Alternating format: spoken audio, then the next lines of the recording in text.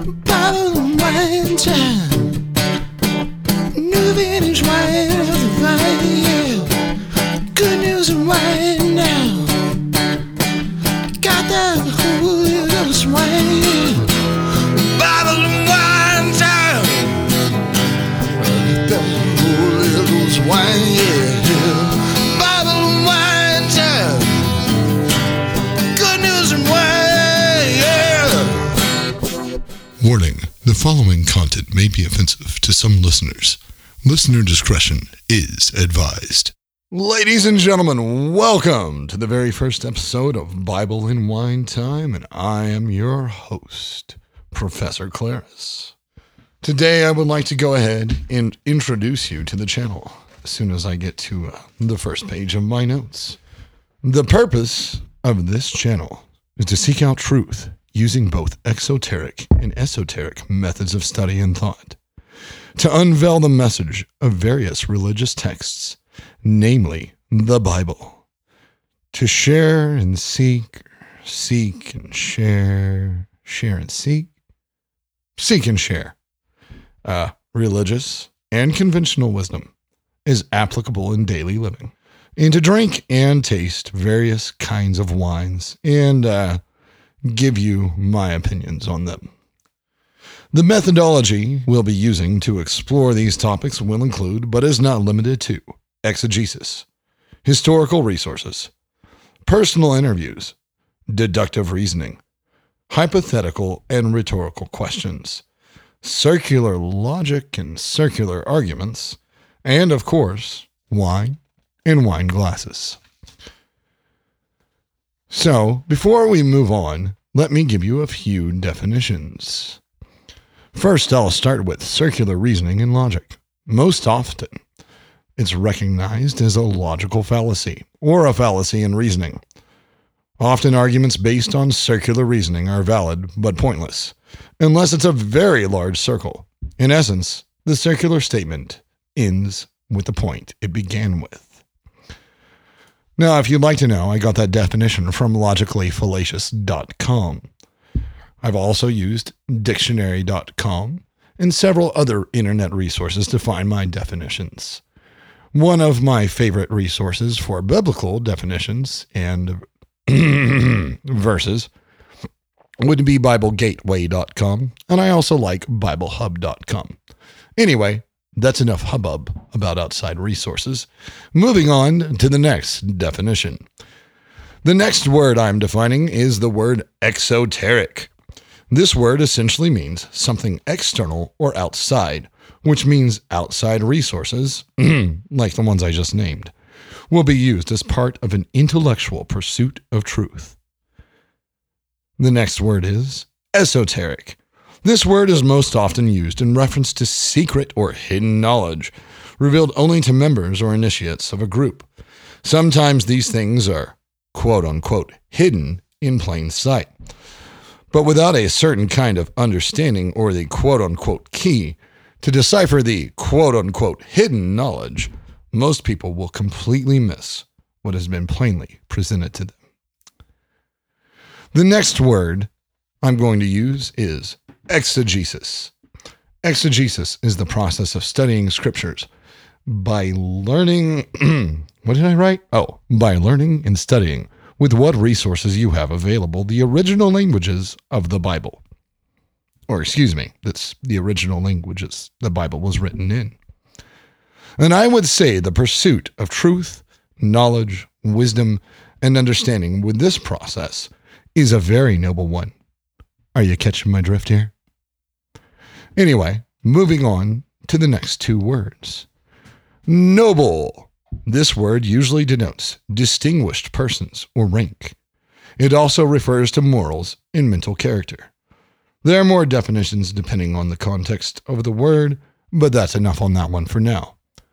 The next word I would like to define for you is drift. According to dictionary.com, this word means a driving movement or force with regards to a ship. It's the component of the movement that is due to the force of wind and currents. Keep listening to find out why I've defined all these words. But for now, it's time for a little wisdom, or maybe a lot, and definitely some Bible. I suppose that depends on how you take it, though.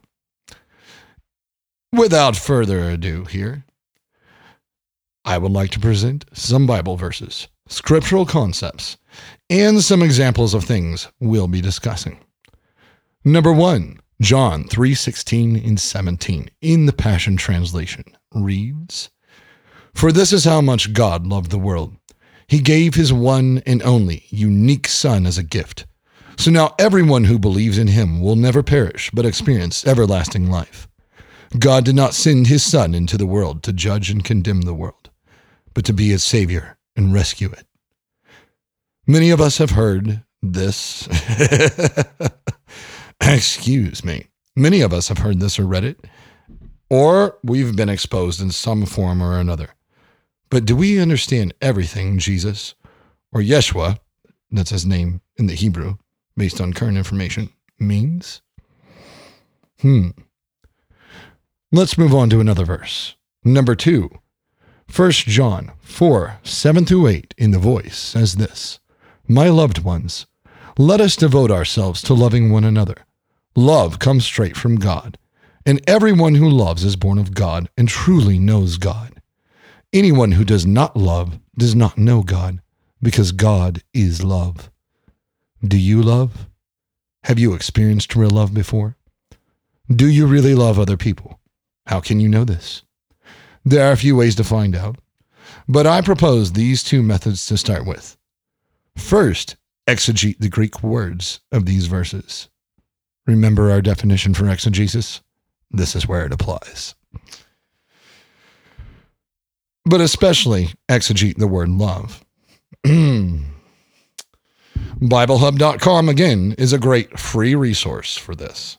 Second, read 1 Corinthians 13. Are you willing? Are you brave? Will you seek the truth?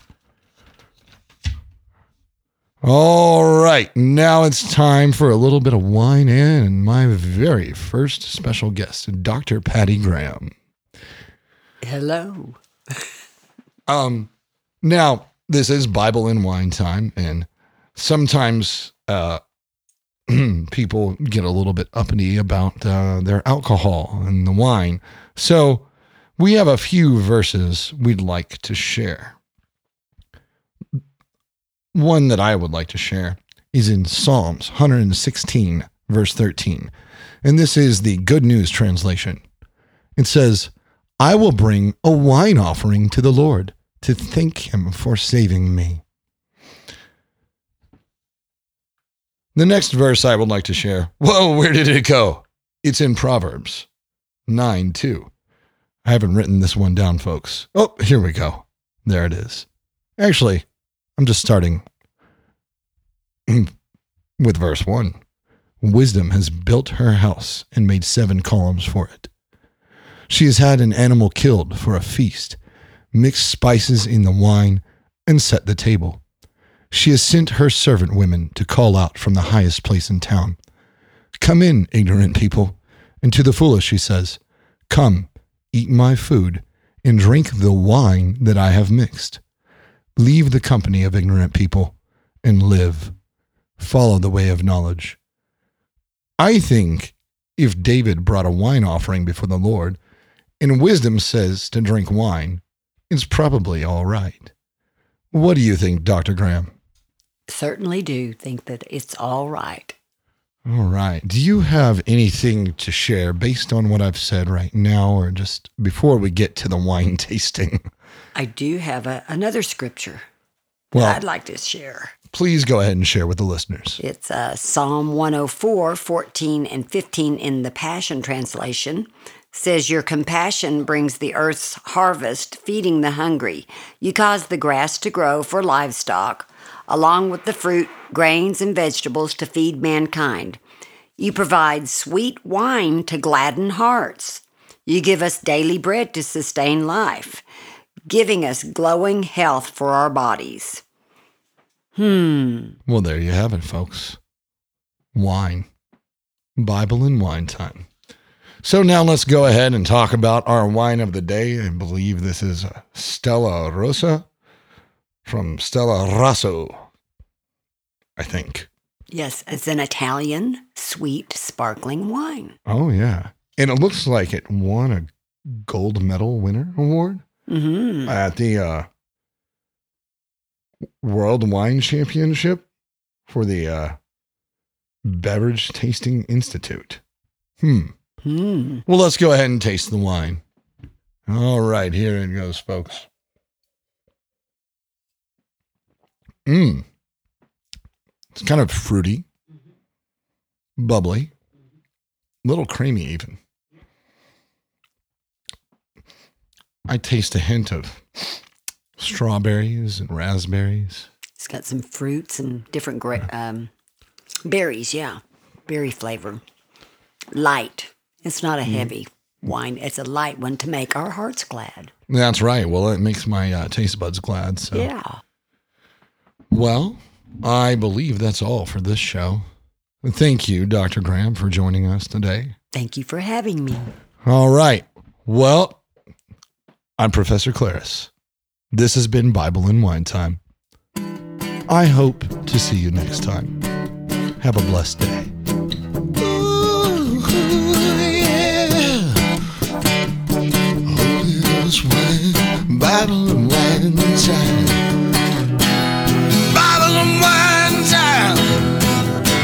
I got that Holy Ghost wine, yeah. Bible and wine time. I got that Holy Ghost wine, yeah. Bible and wine time.